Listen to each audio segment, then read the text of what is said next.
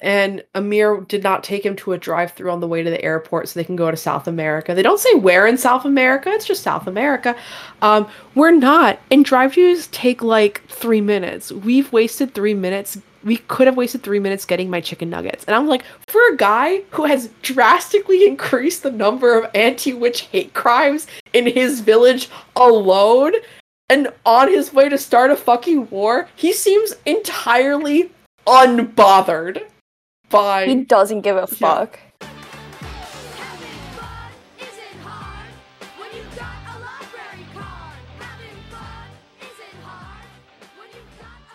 Alright. You ready for this? I'm very hyped. Oh god. It's like, on one hand, I'm so ready to be a hater right now. On the other hand, I'm like, God, will I ever be ready for this? Well, let's start this new year right. What up, we're the librarians? What? I thought maybe we could have a... I don't know. Wait, we have Discord. We're doing this through Discord still because I still have COVID and we're technically still not even the New Year's, but I can do this. I can do this. Wait, what's up, it's the librarians? I hope that comes through. Yes. Yes. Wait, can I do sounds? Yeah. Okay, please stop. Anyway, we're the librarians. I'm Luca. I'm looking at the sounds that I can make. Oh god, and I'm Anderson. God damn it. And today we're talking about The Witch King by H.G. Edgmon? Edgmon, I believe. Edgmon. Alright. Let me make sure about that. But before we get into this, what are we drinking today? I'm still working on that coffee. And I finished my cider from our first recording, so now I'm drinking a glass of water. Hydrate or dihydrate, guys. Mm-hmm. Do you want to do the summary of this book, or should I? I think you would be better off doing the summary because you read it. You are more fresh with it. And I read it a long time ago, and I was like, "This is the work I've ever read, and you need to read it now." Oh god, so this book is about Wyatt Croft, a young trans boy who is 17 years old, and he's just like all the other trans boys in the world, except he's a witch, and he also has a fiance at the ripe old age of 17 years old. His fiance, Amir, is a fae who is like, "Hey Wyatt, we gotta go get married," and Wyatt is like, "Bruh, nah," and Amir is like, but that blood contract that we made when we were 3 years old. And I was like, what? And Wyatt is like, bro, you wouldn't. And Amir was like, try me, bitch. And so he drags Wyatt back along with Wyatt's best friend Briar, kicking and screaming to their hometown, Honestly, which is a secret village. Not really kicking and screaming. Wyatt does not put up that much of a fight. He doesn't put up much of a fight, but he's like, I hate it. He just whines the whole time. He whines the whole time. And they have to get married because Amir's mom... We're gonna spoil the fuck out of this book, and we're also gonna hate on it. So if you like this book, this is not the podcast for you. If you're the author, please don't fucking listen to this. Yeah, if you like this book, leave now before. Anyway, as we've said before, you know what? Disclaimer time. Our views are subjective. Even though we are librarians and avid readers, our views are not the views of everyone. If you think this book is for you, go ahead and read it. Yeah. Exactly. So we should put that at the beginning of every episode. Anyway, Amir is just like, yeah, my mom's dying, and then my dad, because they're fated mates, he's probably gonna lose his fucking mind, so we have to get... You can't just say that. Yes, I can! And just gloss over it. You can't just say because they're fated mates. Yes, I can, because that's how this book treats it. It's kind of true. Anyway, because they're fated mates, he's gonna lose his mind shortly after she dies or whatever, so, like, I have to take over the throne, and my cousin Derek is vying for the throne because I'm adopted, and if we get married and have kids, it'll show... Yeah, if we get married and have kids, then it will prove that I'm serious about the throne or whatever, and why it's like, hate that shit. And Derek is like, hello, 17-year-old boy that I have weird sexual tension with, because I'm a predator, I think. You should try to get everybody to hate you, so that way they don't want Amir on the throne, then I can take the throne, and if you do that, I will let you have your life back. And why it's like, bet. And that's the plot of the book. Mm-hmm. Yep. And also, is there... I read this a while ago, so is there a discernible reason why Wyatt's friend has to come with them? There isn't. Okay. There is no reason. As far as I know, she just kind of comes along for the ride. And Wyatt is like my best friend. We are telepathic, basically, but that's just because the whole time he's like assuming he knows what she's thinking all the time and always agrees with him, basically. Yeah. Yeah. Agree. But she doesn't and has her own life because she is a person. Yeah.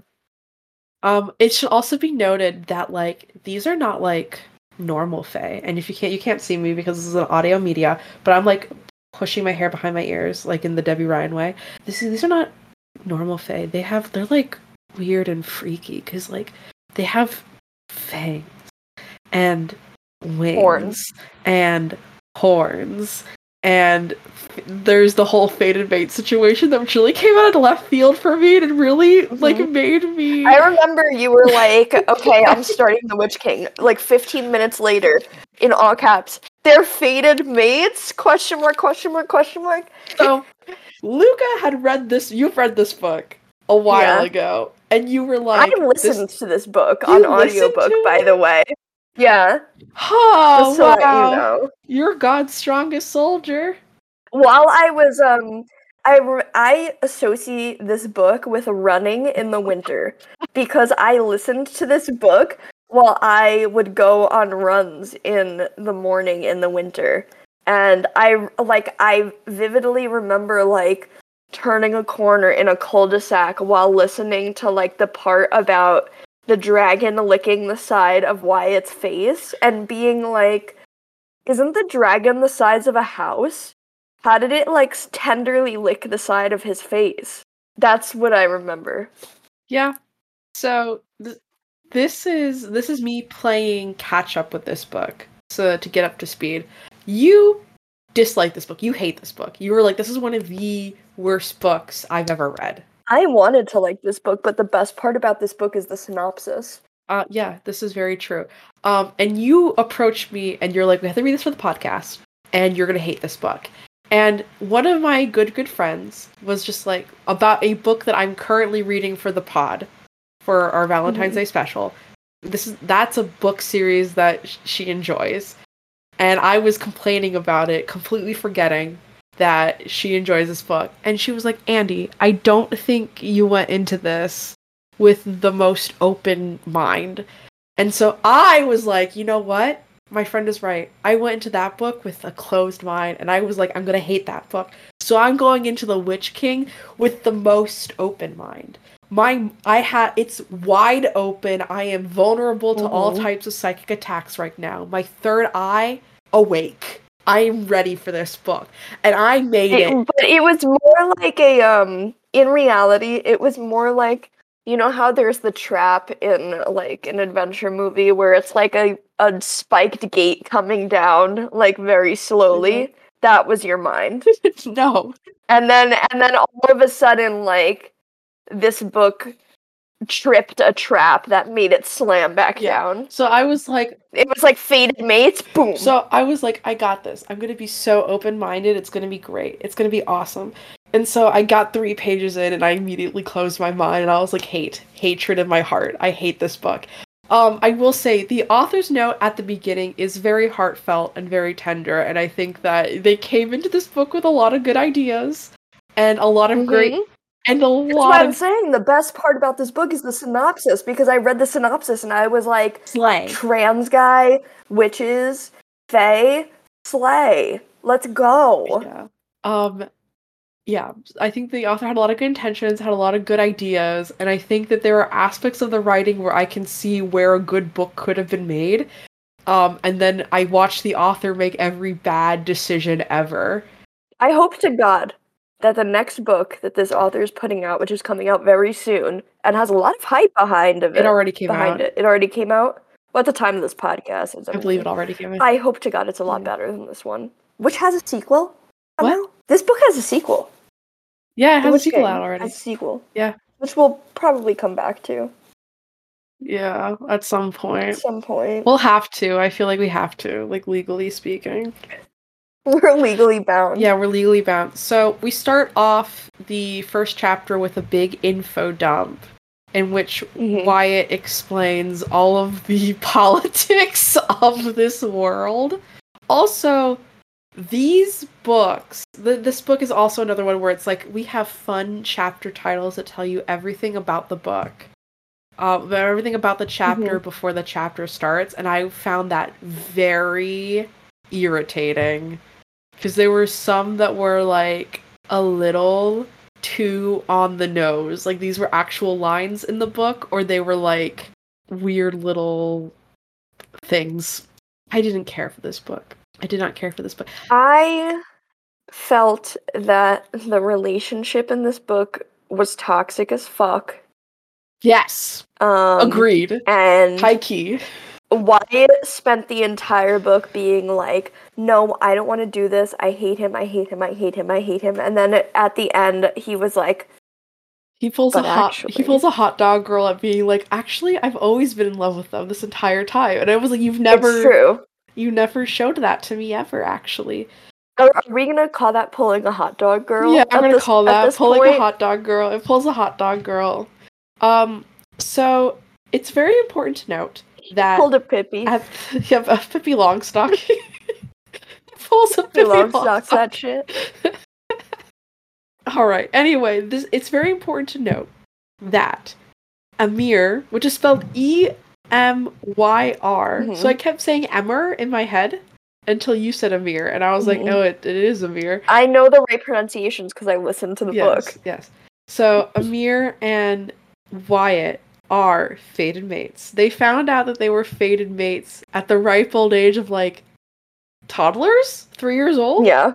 And their parents immediately put them under a blood contract to get married. And if they don't do it... Yeah, it wasn't even just an arranged marriage, it was also fated mates at the age of 3. Yeah. It was like, you two, you're gonna fuck, and they were like, goo goo gaga? Baba? Like, Baba? Yeah, it's like, it's so weird. Yeah, so weird. They made them do a blood contract in which either one of them can, like, call in the contract, and if they can you imagine making a blood contract between two fucking babies? They can't even read. They can't. They were like, fucking read. Sign your name. The E is like backwards. Well, Wyatt's parents were kind of like dickheads, so I'm not shocked or surprised. But Amir's parents, I'm very concerned by. That's weird. Yeah. But it's a death pact basically. If they don't get married, the person who is being withheld from can basically call in the contract and kill the other one at any time if they don't succeed. And so Amir was just like, bro, if you don't do this, if you don't do it. And the thing with this book that made me so upset is that I don't think the contract ever got annulled. They just realized that they liked each other and they were like, it's fine, actually. It did get annulled, but because of, at the very end of the book, Amir dies and then gets brought back to life. And so because Amir died, that technically, annulled the contract. So they're not dealing with that. But did they annul it on purpose? No, they did not annul it on purpose. Okay, so that's still, my point still holds. Because, if they never annulled the contract on purpose, that doesn't teach the lesson that blood contract bad. We are against blood contract. It's teaching the lesson of if you wind up falling in love, blood contract okay, actually. Anyway, Wyatt and Amir are fated mates, and according to Wyatt, it's because that their biology means that they are like perfect for each other, like sexually and like to create for procreation reasons. And I was like, Oh, yeah, gag. I'm just like, this is disgusting, actually. And like, I get that the whole point is that later in the book, at the very end, Wyatt's like, maybe there's more to this fated mates shit than like I thought there was. And I'm like, you could have just not had that at all. That could not have been in the book. So I much like with our the Key to Me You and Me episode, I have a bunch of quotes that I've pulled that are lovely. So this is the first chapter. Unfortunately, Amir drawls, our biology has decreed that you're the only tree I have to bark up. So, I forgot to mention. We forgot to mention. So, witches and fae are biologically the same. So, they come from a world parallel. They don't really describe it well. I can't tell if it's like a different planet, a parallel universe, a different plane, etc., called fairy, spelled Faery. And that world, dead. That world is uninhabitable. We hate that shit. So they all moved here, and that there are 5 fairy kingdoms. 1 fairy kingdom for North America, 1 fairy kingdom for South America, 1 fairy kingdom for all of Eurasia, 1 fairy kingdom for all of Africa, and 1 fairy kingdom for Oceania. And Wyatt and Amir are obviously from the North American one, because, you know, that's where our story takes place. And witches are born to fairies. All of Eurasia, that's so insane to me. Yeah. 1 fairy kingdom for all of Eurasia. Yeah. And all of Africa. Yeah. I think the Eurasia one is more insane to me, just because, like, that is such a huge land difference mass. in culture. Like, yeah. I mean, there's obviously a huge difference in culture in all of North America and all of South America and all of Oceania as well, and all of Africa as well. But, like, it just feels a lot more insane when you think about, yeah, it's crazy. Anyway, it's not like Hogwarts where, like, humans are in these things. It's just the fairies. Anyway, witches are born to fae. And the witches, there's just, like, people fucking hate them because I'll also add here that this whole book is like a loose allegory for the Black Lives Matter movement. Yes and no and yes and no and yes. It's an allegory for a lot of things. At the time that this was published, that's what it would have been. I think you can definitely spin this to be an allegory for literally any type of minority group that is oppressed in some way. But I do think that you can make a lot more. Is the point where they literally say "Fae lives matter"? Why am I thinking that happens? No. Okay. No, there are literally fae supremacists. Okay. Yeah. Anyway, so witches are born to fae, but they don't have horns and they don't have wings, and they have different magic, and they have only small fangs. They have tiny little fangs. They're like, so they're like, they can pass as human, but they have bigger fangs than humans, and they also don't have the pointy ears. So like they're different. And fae are 3 different types of healers. 3 different types of magic users. You can be a healer if you're a fae. So horns, wings, etc. You could be a healer, which is what Amir is. You can be a feeler, which is like an empath. Like a really deep empath. And then this is my favorite one because it was said with no context, and it was just like, you could have this magic. You can be an influencer. Oh, yeah. But so when you're born, that is it. You are born with your magic, and that's it. Except unless you're a witch, because then you can do all the magics. And at the very end of the book, it's revealed that, like... Isn't it kind of like sorcerer versus wizard in D&D, where it's, like, an innate magic versus a learned magic? Yeah. Yeah. Yeah, and, the fae... It turns out that the fae can only draw magic from, like, the world. So it has to like already be existing, which is why they can't use healing magic to heal fairy in order to go back. And influencer magic obviously isn't like being really good at TikTok and like doing TikTok like magical TikTok dances. Could do that. It's more like you can influence the world around you and also people. So you could. It's also like encompasses like enchantment magic, illusion magic, and evocation magic if you're doing D&D rules. Mm-hmm.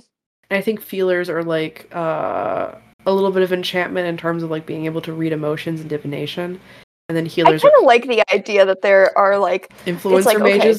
Okay, there's three groups of magic users, and two of them have magic, and the other one is really good at social media.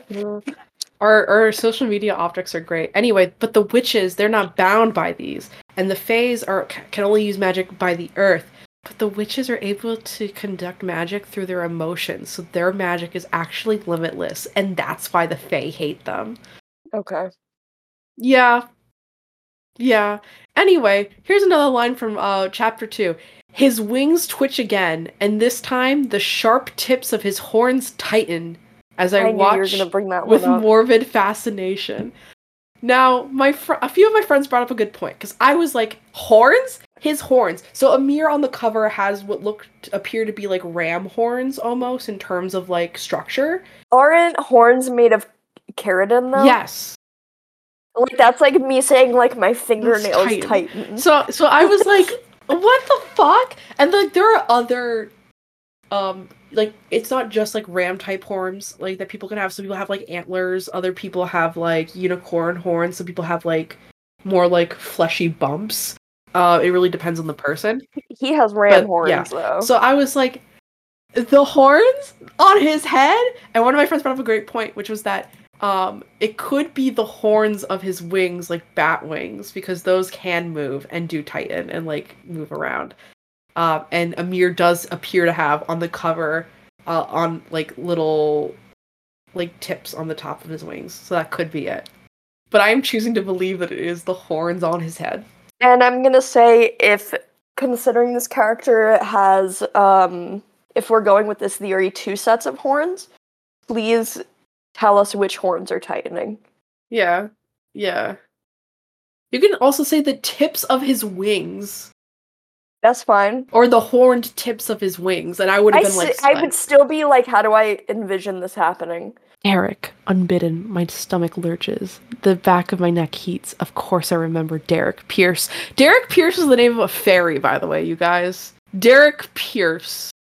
I can live with Wyatt. I can only imagine this author, like, looking through, like scrolling through, like, fairy names, and, like, they're all, like Esmeralda, Tinkerbell, Derek. We need to secure heirs for the throne. Once we do that, Derek's bid for king will crumble. The only thing people love more than underdogs and love stories are royal babies. This is a line from the book. I was made deeply uncomfortable by this. You think in the next book they're gonna do Mpreg? I hope to God not. I feel like it's a strong possibility. I hope not. Do you feel like it's a strong possibility that that could happen, given, like, what we've already endured? Please don't do this to me. I don't want to think about this. Okay. I don't want to think about this. Also, not gonna lie, spoilers for Fantasy High freshman year and sophomore year. Alright, you keep saying this, and it's like, yeah, you're connecting 2 pieces of media. Like, what do you want me to say? Like, anyone can connect 2 pieces unfortunately, of media. this book is unfortunately very like Adine Avernant coded in ways that I hate, because I love Adine Avernant, and I don't want this book to be... You are connecting 2 pieces of media. That is what you were doing. Yes, and I'm right about it. I don't think that there's anything that's right or wrong about it. It's like... I think I'm correct. I think I'm connected. You saw 2 characters that have maybe similarities. Like, I don't think that, like, you think you're onto something, and I'm onto something. I think that perhaps I think perhaps the author was influenced. It's like you said to me, like, broth is a could be a drink.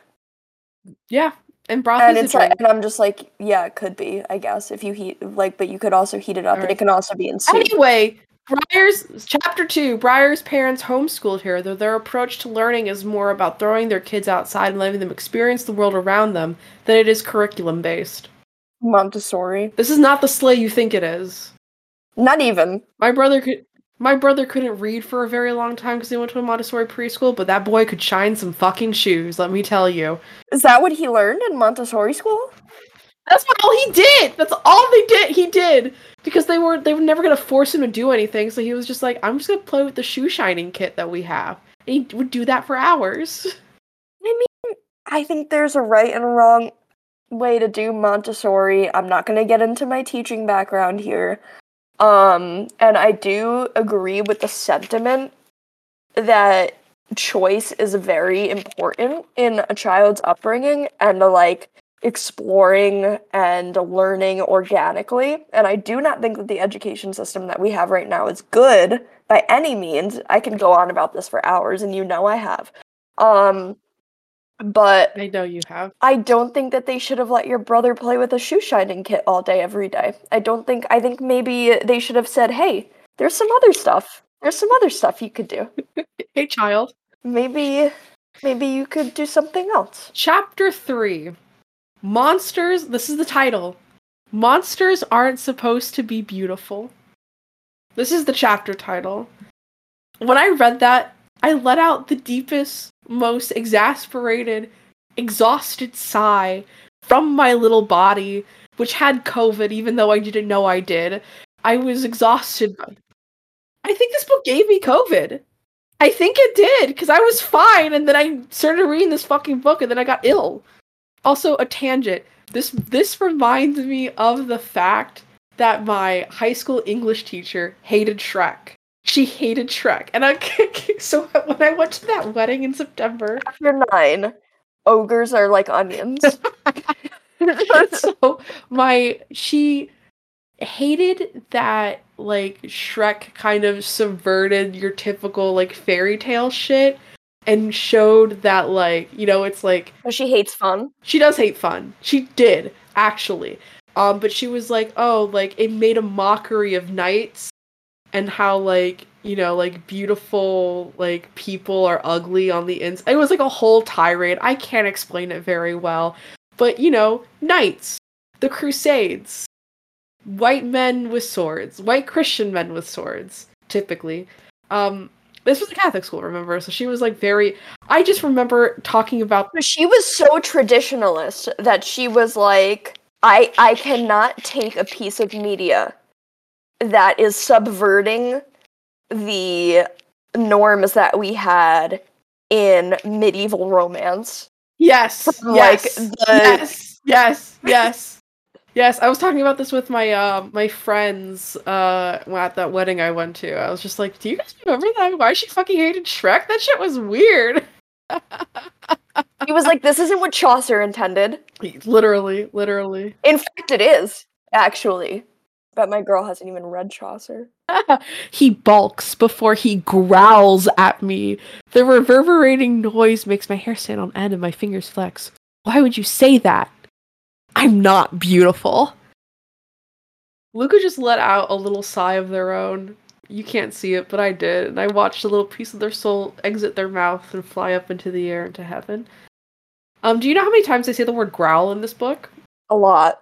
19 times. Everyone's always growling and huffing and puffing in this book. Okay, so they growl 19 times. They huff 30 times. Holy shit. They don't puff. They don't puff? Okay. They do huff. Did they blow the house down? I wish. Okay, so they definitely use mate a few, like, at least 10 times, and faded, like, 9. I think, you know how when we first started the podcast, we did, like, a little bit about us, and we did, like, our least favorite tropes? Yeah. I think I'm changing mine from, like, insta-love to faded mates. I hate this. I do hate this. I hate this. am a bitch who loves a good soulmate AU for a fanfic, because it's like silly and dumb. But this is a published work of fiction, and so I feel some type of way about it. You know how in other episodes I've said, like, there's writing that feels like fan fiction? Yes, but not this writing felt like fan This felt like somebody's first fan fiction that got published, like that they put on AO, like not even AO3. This feels like somebody's first fan fiction they put on like FF. This feels like fan fiction of something, and I don't know what that thing is. I'm telling you. No, it's not. Can you stop? No one likes that as much as you do. I don't like it. No, I'm saying no one likes Fantasy High as much as you. Like, I've never met another person who is like... That's because you don't care. I do care. And I'm like the only person that I knew before I met you that has ever watched Dimension 20. And I met you and I was like... Talk Dimension 20 stands. Fuck Luca. I was like, my fated mate? My fated mate who also knows what Dimension 20 is? And everyone else, even like, I was in a D&D roleplay server, and nobody knew about Dimension 20 except me. I kept pushing this to everyone, and you were like, Dimension 20? I have every sweatshirt that they've ever put out. Like, I'm a catch. I just want to let everyone know I'm a catch. And I was like, Anderson, my fated mate. Yes. Anyway, I can't my platonic fated mate, my fated friend. Your fated friend. I can't be sure for the word-for-word translation, but I've been told it means something along the lines of Fae first, Fae forever. It's an anti-witch dog whistling. It's anti-witch dog whistling, and it isn't new. I was shocked and kind of appalled by this. This is in chapter 3. Are we having a fascism moment? Yes! We be having fascism moments in this book out the fucking wazoo. That was a rhetorical question. I felt like the political commentary was so ham-fisted in this book. And I was like, I get what you're trying to do. I get it. And you're certainly trying. Here's what would happen. Something will happen. So, like, say there was, like, a protest. Like, literally in the book, there was a protest. An anti-witch protest happening outside the palace. And so a bunch of witches went to counter-protest. And like, you know, they would be like, they were waving like Fae first, Fae forever flags, while the witches were like trying to shout back slogans to drown them out, to like, you know, all this stuff, right? And then Wyatt would be like, oh my god, you guys, it's just like that time in real life, in the real world, where like people would be fascists and then other people would try to not be fascist. And it's like, we know. Wyatt, I didn't need you to explain that to me. One of the worst things in YA is when you write and you act like your younger audience does not understand real-world events or what you're trying to allude to. Just because your audience is younger doesn't mean that they have not, like, lived through or can understand anything. Like, you don't need to be like, this thing that's happening in the book is just like this thing in real life. Like, you don't need to do that. That's bad writing, actually. I'm mad now. I'm taking a moment. At the end of chapter 3, we are introduced to Derek Pierce, who has been promoted to captain of the guard, or like the like head guard. So there's like 3 governing bodies. There's like the monarchy, the court, the monarchy, the committee, and the guards, and they're supposed to like act as like, it's complicated, it's not explained well, and it's the stupidest fucking system of government I've ever seen in my entire fucking life. And so Derek arrests Wyatt, even though Amir was like, listen, since I'm the prince, I can kind of like do whatever I want. And like, nobody's gonna arrest you for those murders you committed. By the way, yeah, Wyatt committed murders. Anyway, Derek arrests... No. Yes. Several. Yes. 3, at least, canonically.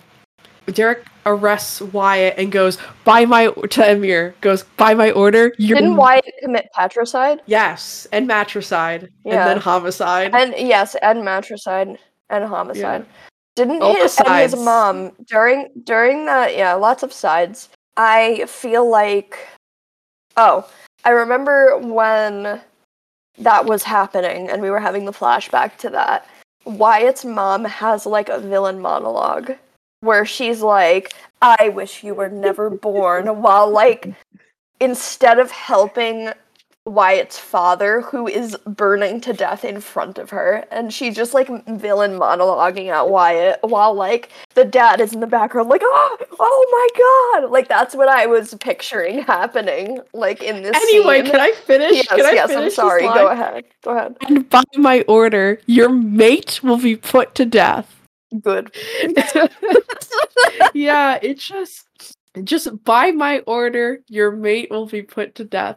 Those are words that were said by the villain of this piece. Why couldn't they be named by name? Yeah. Was that said to Amir, Yeah, or was by that my order, Wyatt Croft, you will be put to was death. that said Boom. to Amir or said to Wyatt? That was said to Okay. Amir. So Wyatt is just Amir's mate. Yeah.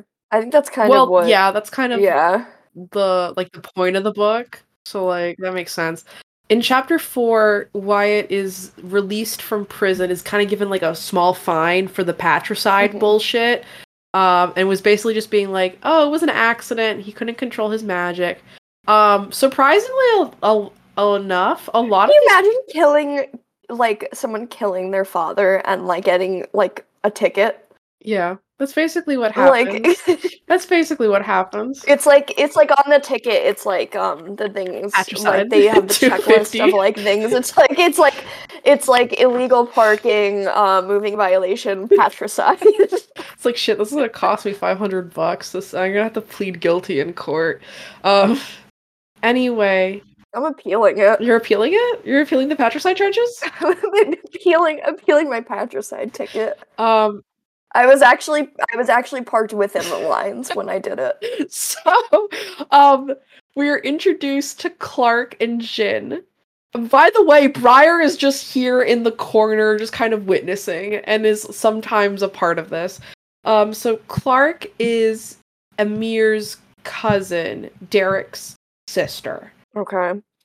On Amir's father's side. And Jin is her partner and fated mate. Jin is a witch, Clark is a fae, and they introduce Jin as a very tall, non-binary lesbian. And this is the scene in which this happens.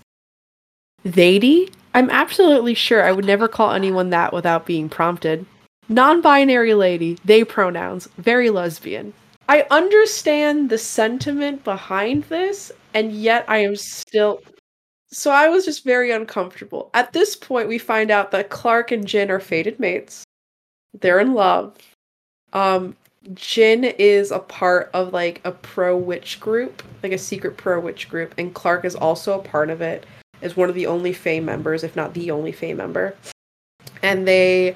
They were organizing. Yeah, they were organizing. Basically just, like, showing support and, like, trying to show solidarity with Wyatt because Wyatt was going to be marrying the prince and, like, blah, blah, blah, blah, blah, blah. It was giving, like, underground group of, like, people reading, like, the Communist Manifesto in, like, a little, like, basement. Yeah! Yeah, it did. It did a little bit. They literally had like a little clubhouse at this one lady's house. It was a whole thing. At one point, Jin is talking to Briar, and this whole time I was like, wow, polyamory? Love that shit. Because I was like, because Jin and Clark are fated mates, and it seems like the three of, like, them and Briar have like a thing going on, and I was like, slay! But Jin goes, fan of the sky puppies, are you? Jin asks, sweeping towards her and giving a too deep bow. And that gave me, like, millennial cringe core. Fan of the sky puppies? Talking about the dragons. Oh. Because Briar was like, dragons? And Jin was like, I work with the dragons. I work with the doggos. God. Stop it. Also, they eat the dragons, but they also are pets. The dragons are also pets. You mean the sky puppers? Sky puppies? This chapter 5 happened, I don't remember. Chapter 6 happened, that one is titled, I Wish You Could Be My Pet, and the only thing I could think of is that one time I was, that was what the manager at Cracker Barrel said to me when I got that job. Remember you telling me about that? That's literally, she was like, I'm going Yeah, she's literally said to me, "I'm going to make you my pet," and I was like, "Excuse me." I still took the job. Man, we're at a Cracker Barrel. Chapter 7 happened. Chapter 8, I was like, I have no sense of scale. So, all of the Fae in North America, all of them, live in this small village. It's described as a village. But the palace is this massive building, right? And at this point, we meet Tessa, which is Wyatt's Wyatt's sister. We actually don't know if she's the older sibling or not. I don't think. There's no, birth order given. Same thing with Derek, Clark, and Wade.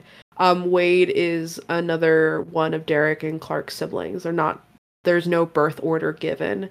Same thing with Tessa and Wyatt. We're just told that they are siblings. Maybe in this world, time is different, and there's no birth order. I was here at the beginning, and you were here at my end, bitch.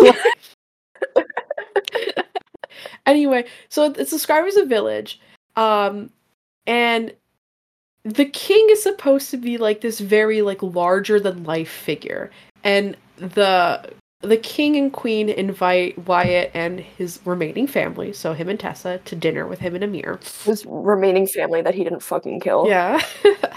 And the king is supposed to be almost this mythical figure to the people of this world, because he went through the door to Fairy to try to see if they can go back to live there, and it turned he was we can't live there anymore, blah blah blah blah. But Tessa talks to him like he's their shitty uncle who comes to Thanksgiving.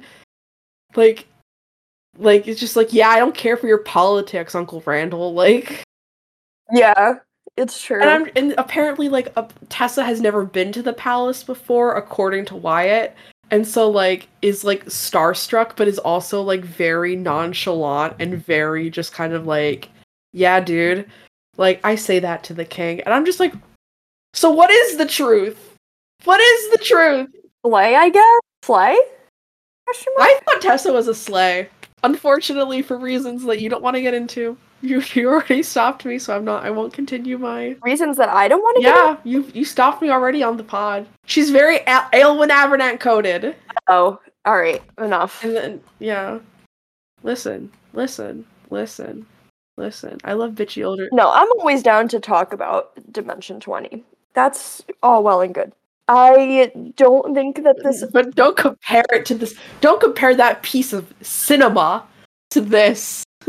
That's where I'm at. Listen, I don't want to either, but I'm making the parallel. I'm making the parallel. You're crying and screaming and shitting as you draw the lines together, you're connecting the dots. You're listen, no, I'm right.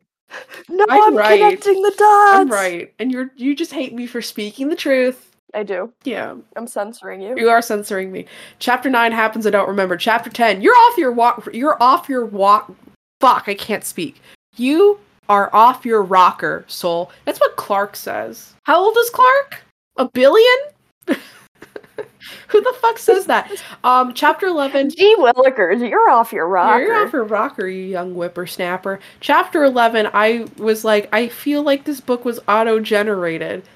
Tropes were put into an AI, and this is the thing that came out of it. Oh my god.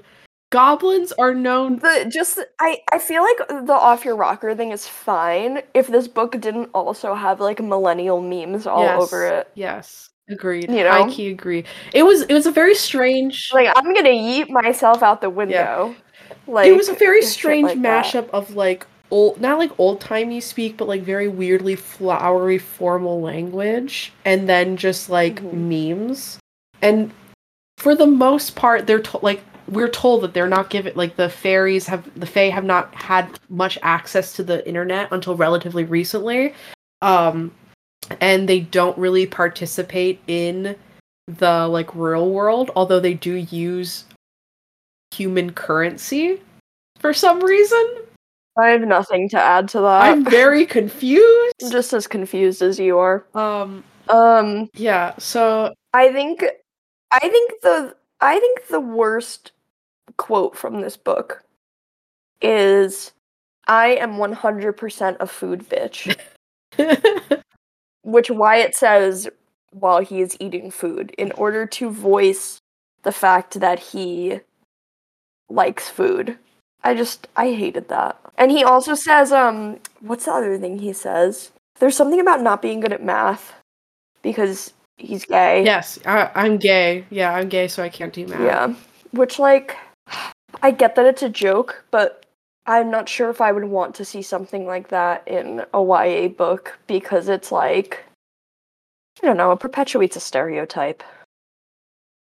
I think that's a very small critique to a book that I have a lot of critiques with. Anyway, goblins are known to do that, trapping people in unhappy marriages by tricking them into ancient, confusing rituals. What? I was like, what is here? What is considered fae? What is going on? Like, why are there other little creatures? Because they talk about pixies. There's goblins now? Yes, there are goblins! There weren't any goblins in the book, though. There are goblins. Who's a goblin? Nobody is a goblin, they just talk about them, and there's also pixies. Why did they talk about goblins? That's a great fucking question. That is a great question. I wish I had an answer. Why are we introducing goblins? Yeah. Also, when we talked about this, but I'm gonna talk like off the mic, so we're talking about it on the mic. When you read, do you see things in your brain? Like, do you like visualize the things in your brain? I also do that. I mean, it's hard in this book because the dimensions that are given for the creatures and stuff, like, don't make any fucking sense. Yeah. So, for one of my previous book clubs, the Rewind Book Club on my friend Elise's channel, we read Shatter Me. Which, if you don't know what that book is, the YA book by the person who's married to the guy who wrote Miss Peregrine's Home for Peculiar Children. I don't know. I don't remember their first name, but their last name is Mafi, I believe. Yes. Yeah. And that book is basically like, what if Rogue from the X-Men was less cool and in a love triangle with two angsty white boys? Anyway, it's always the love triangle with two angsty white boys. Yeah, and one of them is blonde, and the other one has dark hair. Exactly. You got it. You got it. You know the book. Anyway, for the majority, I haven't even read it, and I know it. Yeah, for the majority of the book, I literally did not know what any of the setting looked like. So in my brain, it all took place in a sterile white, like, horror movie room.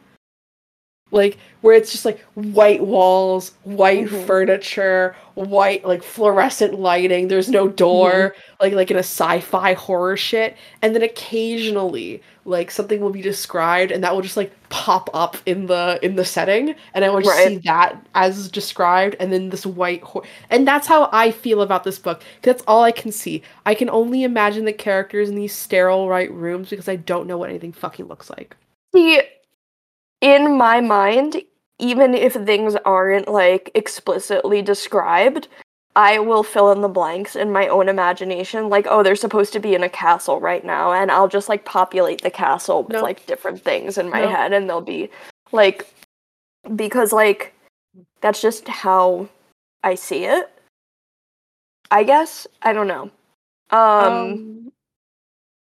But what I said to you when you first said that was it's possible that the author has a background in film writing. Yes. When that happens, because in film writing you don't have to describe everything that's going around because you just, like, pick a place to shoot.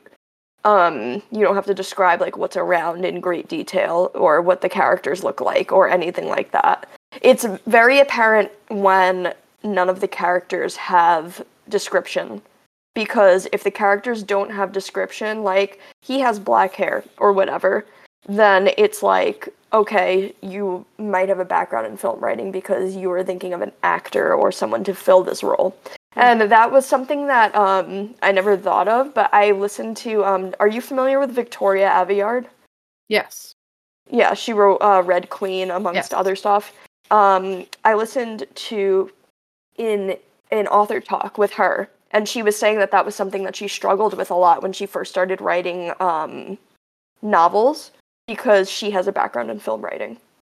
I just thought that was an interesting thing to share. It's really interesting that she sees that as a struggle for her, and not like, oh, I'm doing like, she's like, no, that's something I actually, like, have to, like, overcome, as opposed to being like, everything I write is actually really good. Yeah, she was saying, like descriptive writing, I think she was saying that, like, her main thing that she finds like her strength in is like world building and like going very in detail with world building and like the narrative itself, but like actually being descriptive is difficult for her because of her background in film writing, and that was a challenge for her to overcome when she started writing novels. That's pretty dope. Anyway, as the story progresses, Wyatt keeps trying to get people to hate him, so that way they would not want him to be on the throne, and they'll install Derek as the king. Anyway, so he goes to a greenhouse of rare and magical plants to go steal some drugs, like a plant that could be a drug. He takes a rock, throws it at the greenhouse to break it, and to break some of the glass. It breaks the entire greenhouse, and then he proceeds to stomp all over the plants to get to the one that he wanted. And this is the line. All right, maybe I shouldn't have done this. The greenhouse protects most of the rare plants in Aslan, the ones gathered by Leonidas, the king, and his crew during their brief time in Fairy. It was never my intention to destroy anything. No matter what I might feel about the Fae, the witches use these plants in all kinds of concoctions. My heart pangs sharply. Still, there's nothing I can do about it now. What the fuck, Wyatt? Yeah. Yeah. He is so self-centered through this entire book. All he does is whine and complain and is self-centered, and he never has any character development at all. No, except for the fact that he was like, actually, I do love Amir. Amir is kind of sexy. Yeah, like and that was his only... Yeah, he's not like actually I care about Amir as a person, and I do care about him in like in a romantic sense. It's literally just like he's hot and we should bang. Yeah, and also there is a third act where like his best friend is like, you use me as an emotional crutch, and like Wyatt is like the reaction to that is like Wyatt gets into like a self-deprecation and is just like, fuck I do that, but it never changes. Like Wyatt never changes who he is. He just is always a shithead. So at this point, Amir is like, bro, if you're like dating Briar, that's fine. That's like cool. A lot of people sleep with, like, even people with fated mates will like sleep with other people as long as they're like technically still with their fated, like that's fine. And like Briar's like, ew, no.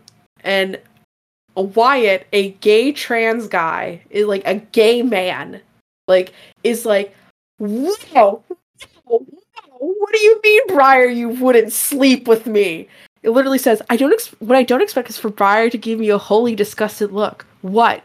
There was a time when she would have been opposed to sleeping with me. I'm like 1,000% sure this girl is ace. Like, I'm pretty sure they say that. But Wyatt, of course, takes it personally because he's self-centered as fuck. Yeah. Bad main character.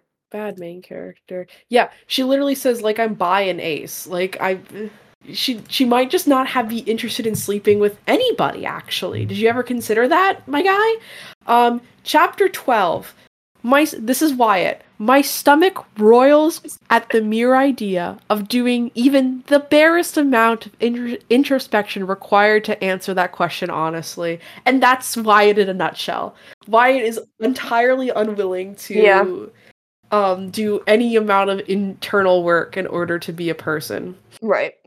But perfectly willing to complain about his own problems. Also, for a book that claims to champion characters with different body types, I kind of hate that Wyatt and Amir are just twinks. The only different body type is Briar.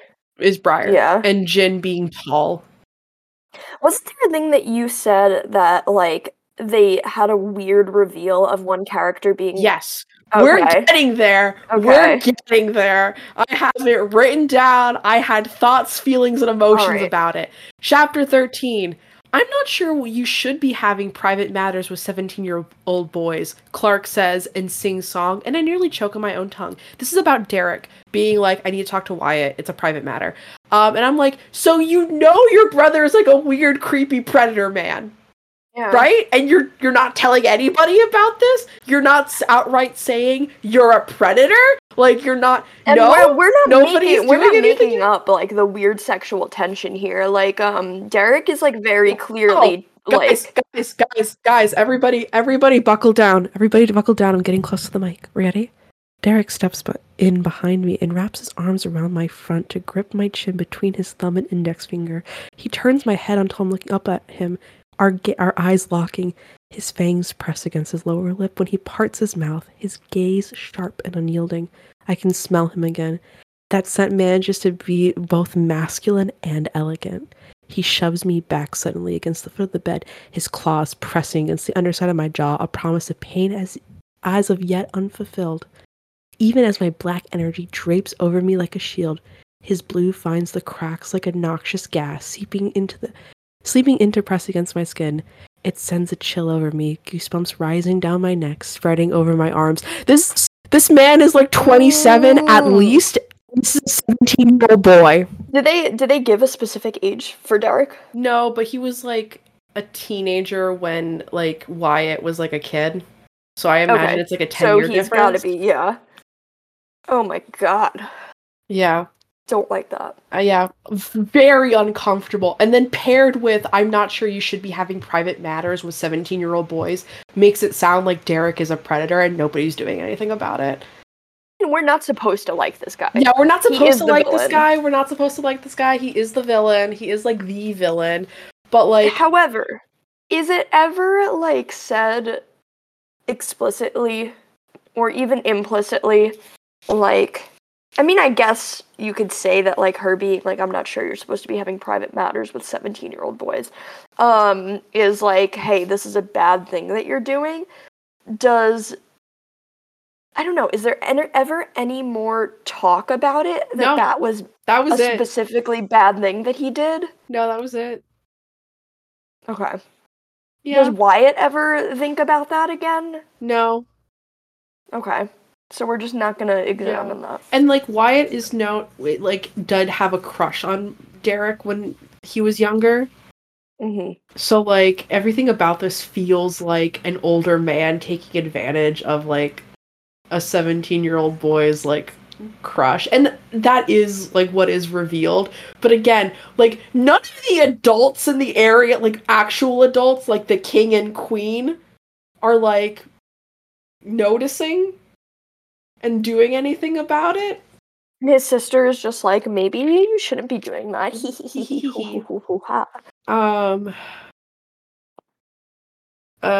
A memory threatens to drag me down, and every time this is something to that effect is said very frequently. Like Wyatt will have these like flashbacks because he's like repressed all of his time in Aslan, which sounds like Aslan from Narnia. And I just imagine inside of Aslan from Narnia. Yeah, I just imagine Wyatt having legitimate like war flashbacks every time this kind of thing happens, and everyone has to sit there with him standing reliving the memories in real time as they're just like, hey Wyatt, buddy, come on man, you gotta get up. And he's daydreaming about Patricide. Faith of chapter 14, this is at the riot. Fae feelers sense the intentions of the witches before they can strike, using their inhuman speed to counter their attacks before they can even move. And I'm like, bro, the witches are also inhuman. Nobody here is human except for Briar, and even not really.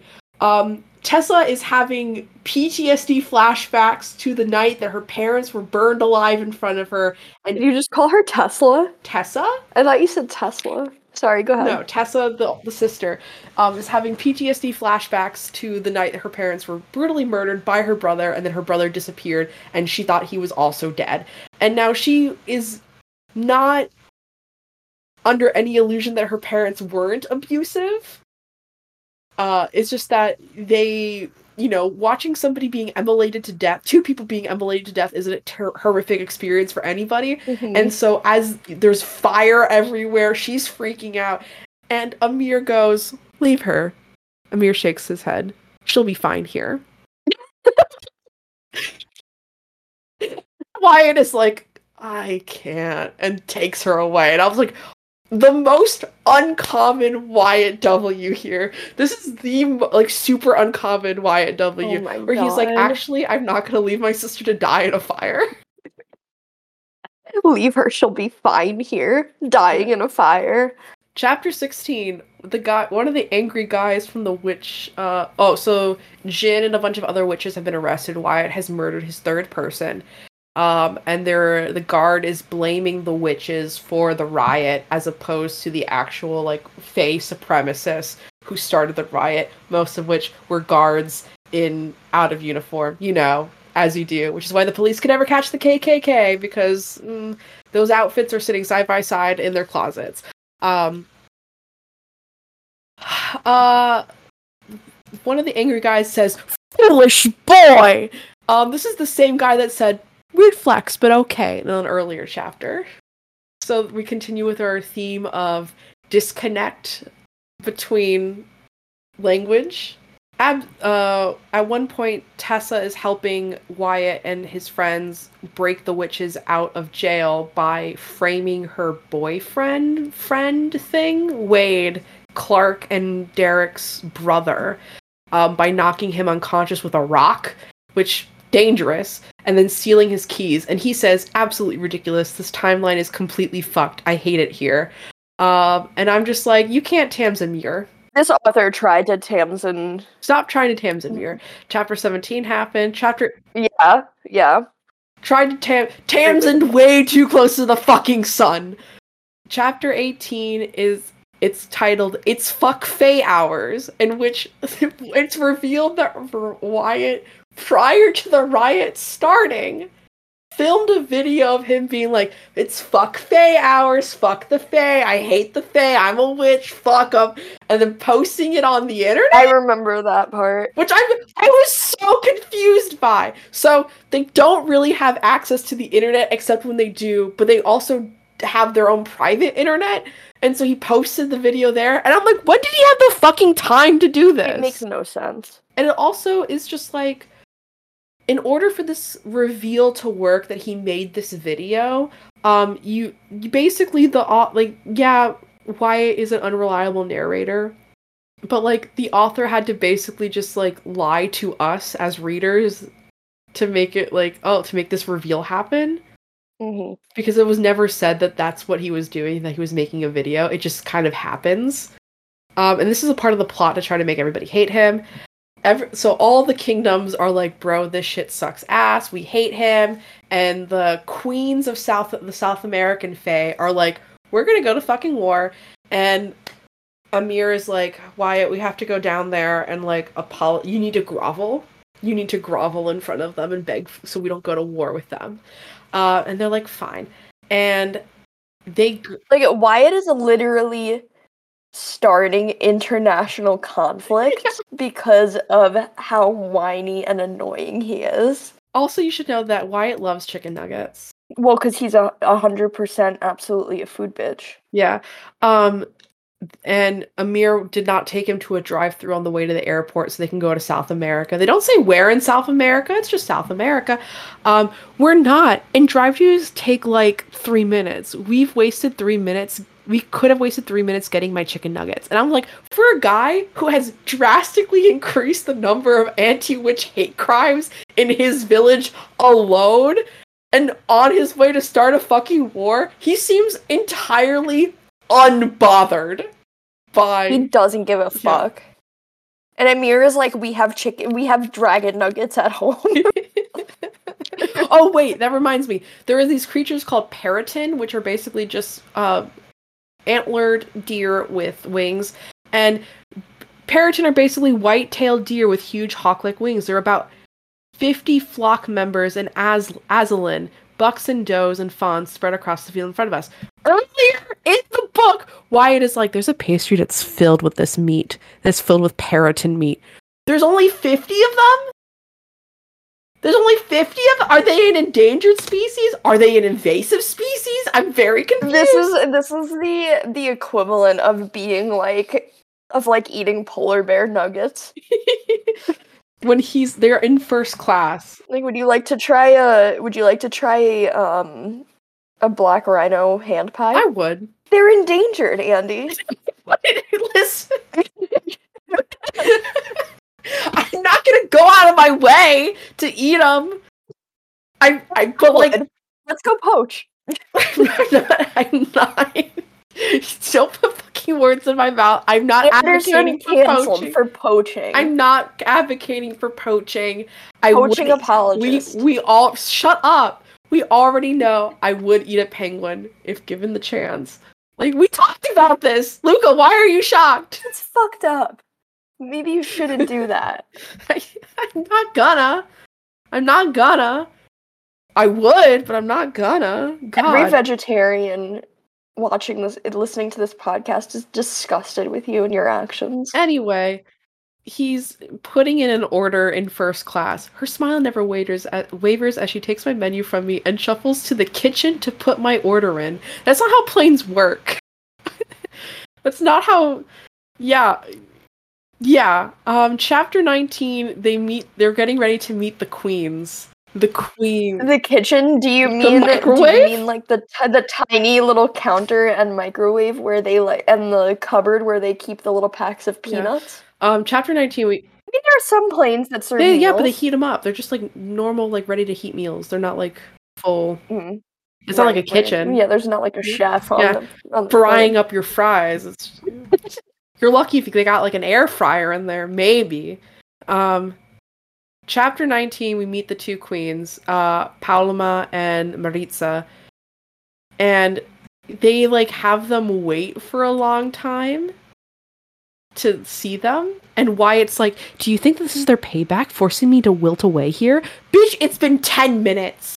They're probably busy. They're queens. Like, they're literally... He would have had to wait the same amount of time in the drive-thru. Yeah.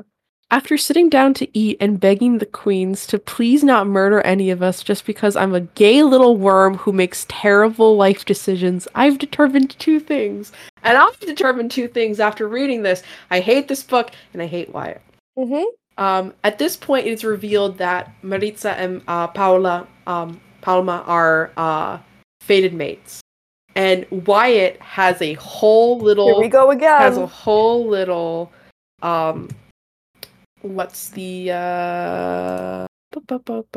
what's the word I'm looking for? Little... Can I ask a question? Yes.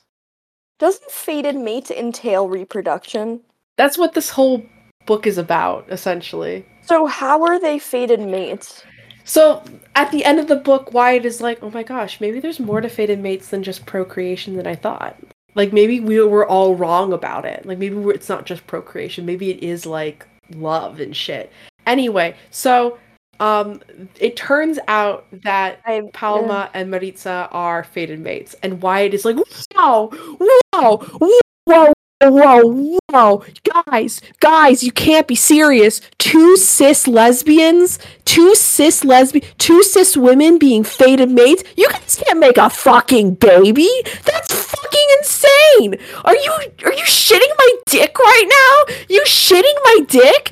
And by doing all of that, the author just outed Jin as an AMAB non-binary lesbian, which slay, in my opinion. Major slay. But also, I didn't need to know that. Weird preoccupation with genitals and, like, trans people and what their genitals are, and the readers having to know that. Yeah. So, like... Don't love that. It also gives the whole, like... I'm saying this as a trans guy. It gives the whole, like, we can tell vibe. Because, like, when he met Jin and Clark, two lesbians who were fated mates, was just like, slay. Mm-hmm. Slay queen. Like literally just like, that's really cool. Made no comment as to their ability to procreate. And then sees two presumably cis women and is just like, stop the train, guys! One of you doesn't have a dick! And it made me very uncomfortable to read. That made me insanely uncomfortable. Because I'm just like, Also, weirdest display of heteronormativity ever. Yeah. Most convoluted display of heteronormativity ever. Yeah, it feels like heterosexuality with both more and fewer Or steps. cis-normativity. I don't even know what's going Yeah, on. I don't even know, but it just made me feel super uncomfortable that like that was even remarked upon. It just made me so viscerally angry. Chapter 20, shit. Chapter 20. The room that they're forced to stay in while they stay here for less than 24 hours it only has one bed, you guys. So how are they going to sleep, especially because Amir has wings and that's got to be uncomfortable, right? Well, obviously they make out very hard. And Amir says, and I quote, "I'm not going to lay a hand on you unless you want me to." The bare fucking minimum. That is the bare fucking minimum. That is the bare minimum. That is literally the bare minimum. Like, consent is normal, actually. And this book, I'm so tired. yeah. This book feels, I hate to say it. I hate to say it. I hate to say it. And I know you're like, you're not connecting the dots. This book feels like, Mom, I want to read ACOTAR. Honey, we have ACOTAR at home. But it's gay. It feels like the worst. The ACOTAR we have at home. ACOTAR we have at home. It feels like, what if I took all the worst tropes and made it gay? Because we have fated mates. Okay, we have weird enemies to lovers? Question mark. We have like royalty. They're fae. They're gay. One bed. Like, it just feels bad. And I don't like it. Chapter 21 happened. Chapter 22, Tessa goes from being a minor antagonist and vaguely a minor antagonist, just being like Wyatt's a murderer, to suddenly being the most supportive like sister ever, like waving her little flag. And I'm just like, that felt rushed. That didn't happen out of nowhere. Chapter 23, we find out that Briar is actually kind of magic. So you know how like the Fae sometimes have witch babies? Well, they sometimes abandon those witch babies in the human realm to die of exposure. And sometimes those babies don't die and are actually adopted into human families. And that raises a lot of questions that I have. Oh yeah, didn't we know that Briar was adopted? No, like since the beginning. No, Briar's not adopted. It was like her great great great great grandma was. It was like somewhere down the line, and like on mom's side of the family, there was a family member who was adopted, and then like such and such. So she has like a little bit of magic as a treat. Yeah, as a little treat. And that, so they're called changelings, not how changelings work. I just want to point that out. In real life, there aren't changelings in real life. In real historical like folklore, not how. Wait, what do you know that I don't?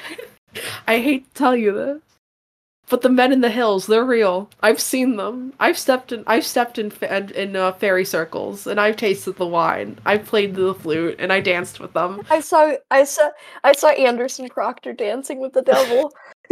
I saw Goody Anderson dancing with the devil. Anyway. So, turns out Briar actually knew all about this from her family, and like has a connection to the Fae herself, and blah blah blah blah blah blah. And Wyatt is like, wow, why didn't you tell me? And I'm like, bitch, don't you have a vested interest in keeping your heritage secret when you're in the human world too? Didn't she just find out also? No, she didn't just find out. Oh, okay. But she was like she was like on a mission. Chapter 24. And of course Wyatt didn't know this or think to ask earlier, because Wyatt doesn't give a fuck about Briar and just assumes everything that she's thinking. Chapter 24, they're gonna fuck, but they don't. I don't anticipate the way the horns darken and curl in my hands. He's grabbing Amir's horns. Again with the horns, making movements. Do they move? I'm confused. I guess at this point we could say it's canon that Amir's horns are like movable appendages. I hate that. Or maybe they move like unintentionally, like a tail. Like it's just like a Well, now I have to do a quick search. The Witch King. And you look at these covers and look at them back to back. So the Witch King, the horns curl forward. In the Fae Keeper, the second book, for the cover, the horns curl forward. So no, they don't appear to be movable. I think that the author is just bad at writing. Maybe they move unintentionally, though, like a tail does, like, and it's only the tips, just the tip. It's not important. Okay. All right. Anyway, so they're about to have sex, like, and we find out that actually Wyatt's not a virgin. He's been fucking guys for a while. And he goes, and Amir goes, well, I don't have any protective tonic. A witch concoction, old Fae birth control, or a condom. Dude, I completely blocked this out. Like, I blocked this out of my mind. Keep going. Well, they don't have sex because Amir's like, bro, I am a virgin because ever since I saw you, I knew you were the one, and I couldn't do it with other people. And Wyatt's like, pussy. And Amir's like, oh, he doesn't actually say that, but that's what it feels like. Even though Wyatt's like, bro, I have a condom, everything's good. And I'm just like, I hate the optics of this. Chapter 25. Amir dies. I don't even know what to say to all that. Amir dies. Amir is McFucking murdered. And then Wyatt brings him back to life with his limitless witch magic. And he says, through it's tears, appropriate to say McFucking murdered because I think this book does say McFucking at some point. Alright. I brushed my fingertips against the base of one horn. You died. And it was a real dick move, I gotta tell you. Talk about hit it and quit it. Also, it turns out that Clark was evil the whole time, actually, and was a Fae supremacist. She is still fated mates with Jin. That is a real thing and was unexpected. But she was actually evil the whole time. Okay. Yeah. I remember that being a big reveal. Yeah. But being like, okay. Yeah, that's how I felt. I was like, oh, cool, I guess. It was unexpected, but not in like a what a twist way. Yeah. At one point, they meet. Chapter 26. They arrest Derek and Clark. All the witches who were who left because they were falsely accused of starting the riot, were able to come back. Tessa is put in charge of the guard, and she has a fun little. Actually, I think the police shouldn't exist moment. And I'm like, slay, but also, come on. I remember in the back end of this book, the author just, like, slammed in as many, like, social justice, talking points as possible, if I remember correctly. Am I wrong about that? No, you're correct. Okay. The king and queen of the Eurasian Fae Kingdom, Wyatt describes as, she is one of the most unique-looking people I've ever seen. Which are words I did not need to hear. And then says that must be mating season, I mumble as I watch the family of four walk past Kadri and Leonidas into the palace, which is about 2 men and their 2 children, which felt gross. What? Yes. What? Wyatt says must be, yeah, what why are you saying what? Why am I saying what? Wyatt sees the 2 kings of Oceania with their 2 children and goes, must be mating season. Again, a weird, like... What is that supposed to mean in that context? Because evidently if they were their children walking? Again, I don't like the optics of this. Their children, I think, were in carriers. Okay, so they just had children. They either just had babies or, they had them within, the last year. Okay. I thought these were, grown children. He was like, must be mating season. And it's like, the kids are, 5. He was like, no, it was mating season maybe 5 years ago.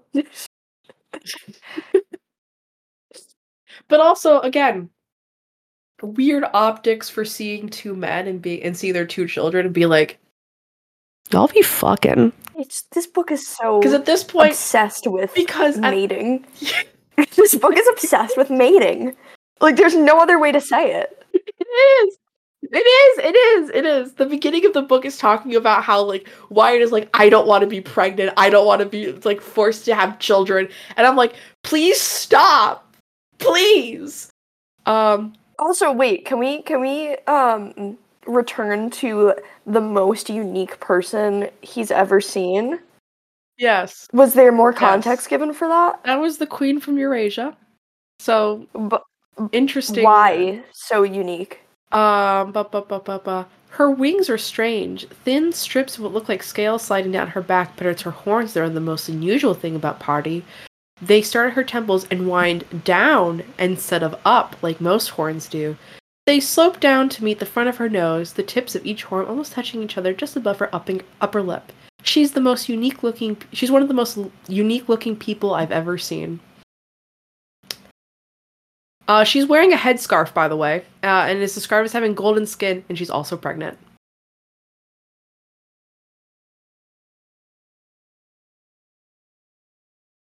Oh, God.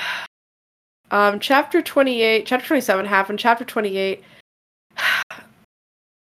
I think people say that when they mean one person prefers Italian and the other person would rather eat sushi. Not one person tried to coerce someone into an unwanted marriage, and the other planned to help their arch nemesis steal their crown. At this point, it's like, what else can I say?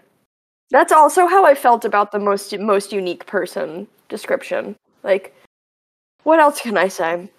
I feel that. I stare at them for a long time. I don't ask if they think Clark is a bad person for what she did. Just like, what do you want me to say about that? I stare at them for a long moment. I don't ask if they think Clark is a bad person for what she did.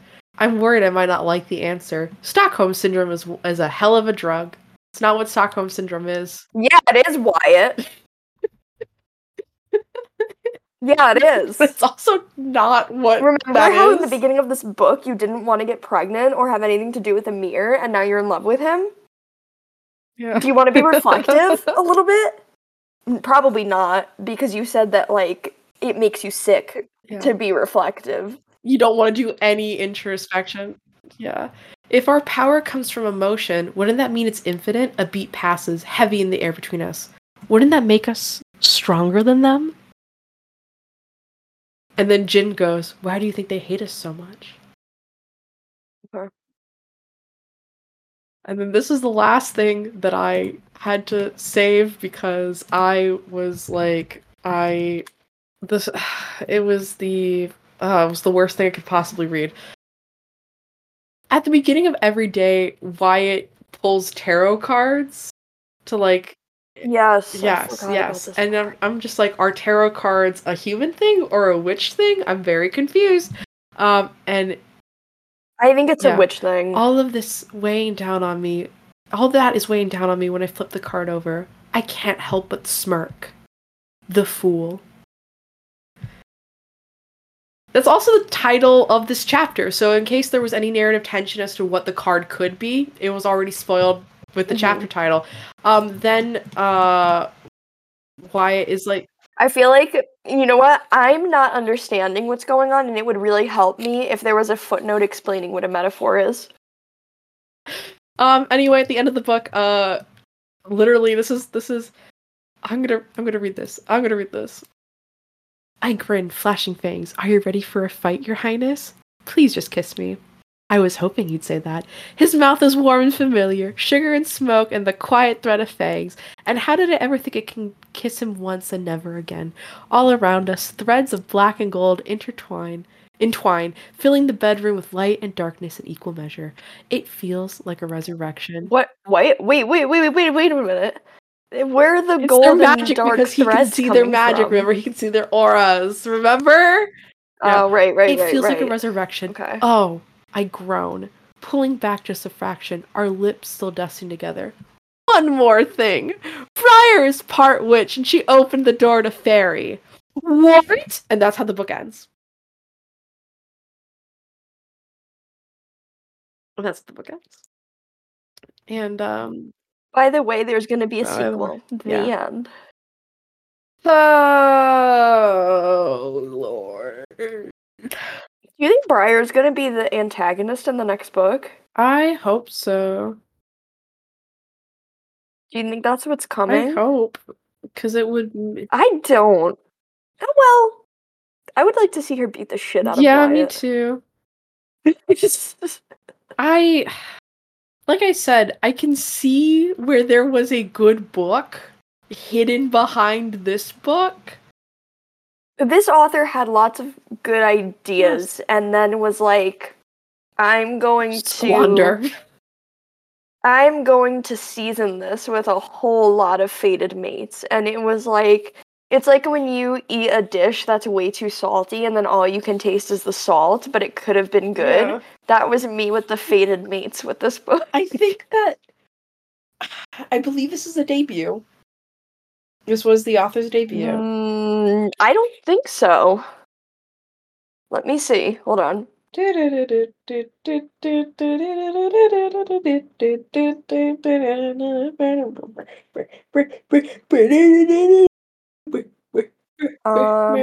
I feel like this isn't, but it may be. Adult books? What? That could explain. Oh, it's a compilation. Oh. It's a compilation. I was like, well, that could explain some things. Unfortunately. Came out in 2023, so that's not the first one. They have a middle grade book called The Flicker that's coming out in 2024.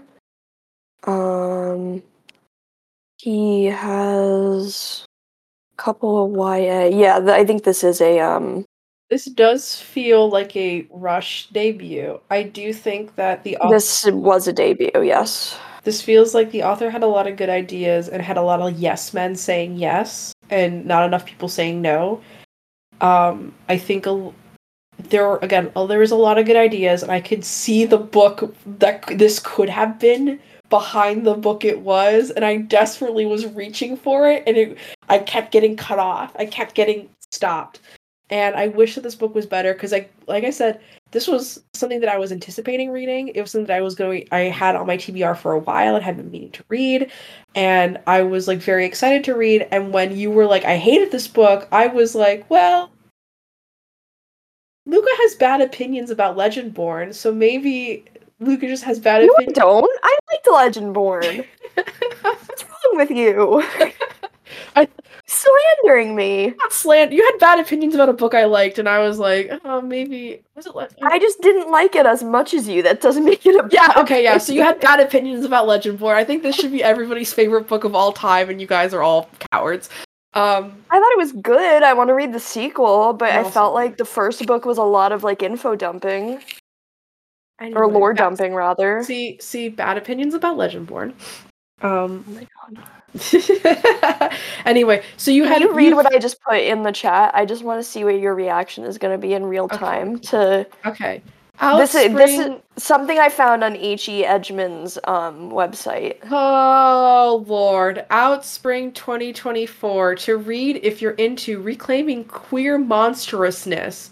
Me retelling the Great Flood as a T for T abortion apocalypse story. You know, for the most part, I am like, people should be able to write whatever. And 9 times out of 10, I see T for T, I see queer, I see monster bullshit, apocalypse. I'm like, slay, give it to me. I want it in me right now. And then I read all of that together, and I was like, actually, keep it away from me. Actually, you know what? For all I know is that the author... What does it even mean? A T for T abortion apocalypse story? I'm assuming... What does that mean? I'm assuming someone's pregnant. Someone's apoco pregnant. The apocabortion. I'm hoping that the author has improved. I'm hoping that the Fae Keeper is better. Godly Heathens has had a lot of hype behind it, and it says to read if you're into reincarnated old gods, villain main characters, non-monogamous love triangles, trans-majority casts. Love triangles, non-monogamy love triangles is just a polycule. Yes. It's just a throuple. Just say throuple. It seems, a non-monogamous love triangle just sounds like a toxic polycule. See, is that not what that is? Yeah, because when what was it? When Iron Widow did that, they literally spelled it out for you in the book. It was literally like, the triangle is the strongest shape, which is why we're all kissing each other. And I was like, slay. And this one is just being weird about it. Villain main characters. This one was a villain main characters, I This feel. one was a villain main character. This one says to read if you're into witches and fae, friends to enemies to lovers. Arranged They were marriage. never really enemies. Read if you're into arranged marriage. That is like a thing that some people are into reading. I can see that. I don't like it. Trauma, but make it self-deprecating humor. Read if you're into arranged marriage and trauma. Yeah. Yeah, so the whole point of arranged marriage, like AUs and like books, is that like there's like that forced proximity that forces them to be together all the time. It's kind of like the fake dating thing. And I just don't think that was ever actually a fact of this book. I felt like this book was more about them trying to make Wyatt not an asshole. It was never about their forced proximity to each other. The next one says, read if you're into navigating established relationships, found family, and realizing you don't know anything about anything. Okay. I think Wyatt looks cooler. Yeah, on the I will cover say to the second one. book, the cover for the second book is much better. Is much better than the first one. You know what? Let's talk about what are we reading now that we are enjoying, because this book was a lot. And I feel bad for the people, because this book is well liked, and I feel bad for people who are coming into this thinking that we are going to love this book because we are two trans people with a penchant for weird books, and it turned out we actually kind of really did not like this fucking book. Did we do the disclaimer again at the top? We did at the top of the episode? You did the disclaimer at the this very, is very, very top. Subjective. Okay, cool. What was your question again? Can you repeat it?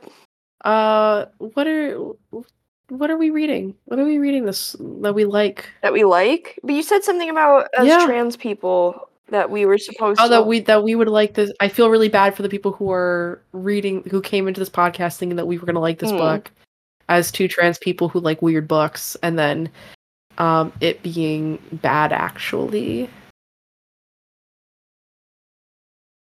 Much like a few other books have come to like normalize trans authors and trans authors telling trans stories that aren't necessarily about being trans, except this book kind of is about being trans.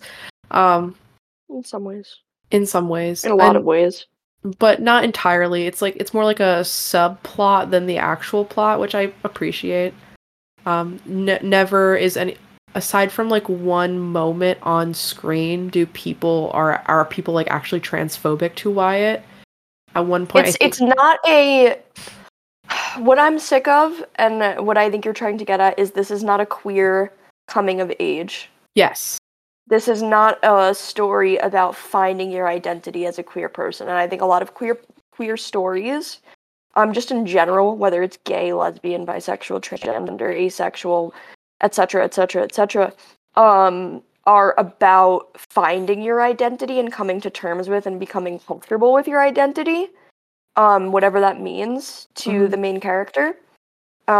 This was not necessarily about that, and I think we lack a lot of stories, which there are more coming out of the woodwork, which is awesome, about stories about queer people in which they are just living their lives and not grappling with the fact that, like, they are queer.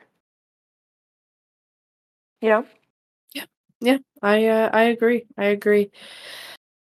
Oh, Lord have mercy. And don't forget the Dewey Decimal System is your friend. Who's Dewey? So let's talk about the books that we like that we are currently reading. I recently read Cleat Cute. I read that during my vacation, and I absolutely adored it. I thought it was a great time. I read that too, and I loved it. I thought it was really cute. The representation was awesome. I thought it was a very diverse cast of characters, despite the two main characters both being white, but there were diverse side characters as well, and other queer side characters. There was a queer cast of characters in that book, and I liked specifically the mental health representation Mm-hmm. in this book.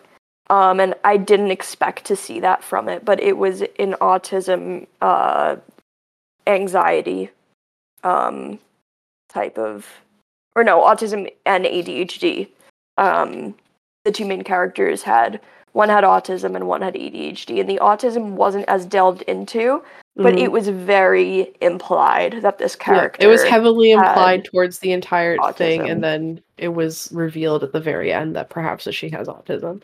And she was like seeking diagnosis possibly. And I know for the character who had ADHD, there was the narrative went into how like at first she was like, well, I don't have ADHD because I'm not X, Y, and Z. And it's like, well, there are different ways that you could show like symptoms of ADHD, and like went into all of that stuff. And I just think it was handled really, really well as someone who also has dealt with that sort of thing. And I think that it was a great representation of adults navigating that. Yeah.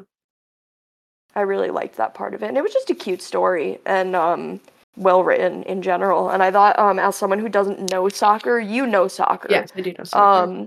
As someone who doesn't know soccer, it was accessible to me in that way too, where I didn't have to know about soccer to understand what was going on in the soccer scenes. And it wasn't too overly explainy, where if you did know about soccer, that it was like, oh, I already know all this, so why are you like info dumping about soccer at me?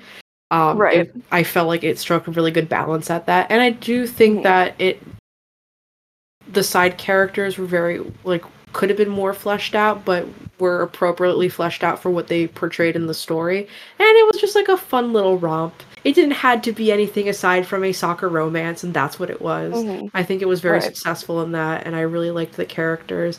I was honestly a lot more invested in the relationship between the best friend character, Gabby, and like the other captain. I thought that was Hear like me super... out. I think that there's a sequel spin-off there. I think there is a sequel spin-off there. I think that was very cute. Just like the line, like, "Oh, our rookies are really something, huh?" was very cute, and I was like, "Yeah." I also like the age gap in this one, because it showed that like even when the age gap isn't that big, there's still a lot that could be like experience that could be missing between two people in even the same generation, while still having a lot of things in common. So it wasn't like a big age gap. It was only it was like 6 weird years or anything. Yeah, it was only like 4 or 6 years. It was not that, and they were both in their like in their 20s, mid-20s, early to mid-20s. Yeah, I like that book a lot as well. I know, I see him. Hi, Kiko. Do you have something to say for the podcast? He's purring, but you can't hear it. Big boy. What have you been reading? I've also been reading another book that we will be reading for the podcast. But no spoilers. No spoilers. No spoilers. Another different The way book. that the light is shining, it just looks like a big white blob that you're holding up. I have a lot of things. Oh wait, it's because you have the cover on it. I do have the cover on it. So it is just a censored cover. It is a censored copy of this book. It should be censored. Don't say that. No, I'm kidding. We're anti-censorship. I am very anti-censorship. No, I think 30-year-old moms should be reading this book if that's what they want to read. You should read other books too. Whatever you want to read, you should be reading it. That's my take. Anyway, book that I've been reading that I've been enjoying. That I did enjoy. I finished it. I read When the Angels Left the Old Country. Ooh. And I really liked that book. It was a historical fiction about an angel and a demon from who were both Polish Jews, and they emigrate to America, and try to. You see them kind of navigating that new landscape, and there's a kind of a mystery involved. where they have to like go up against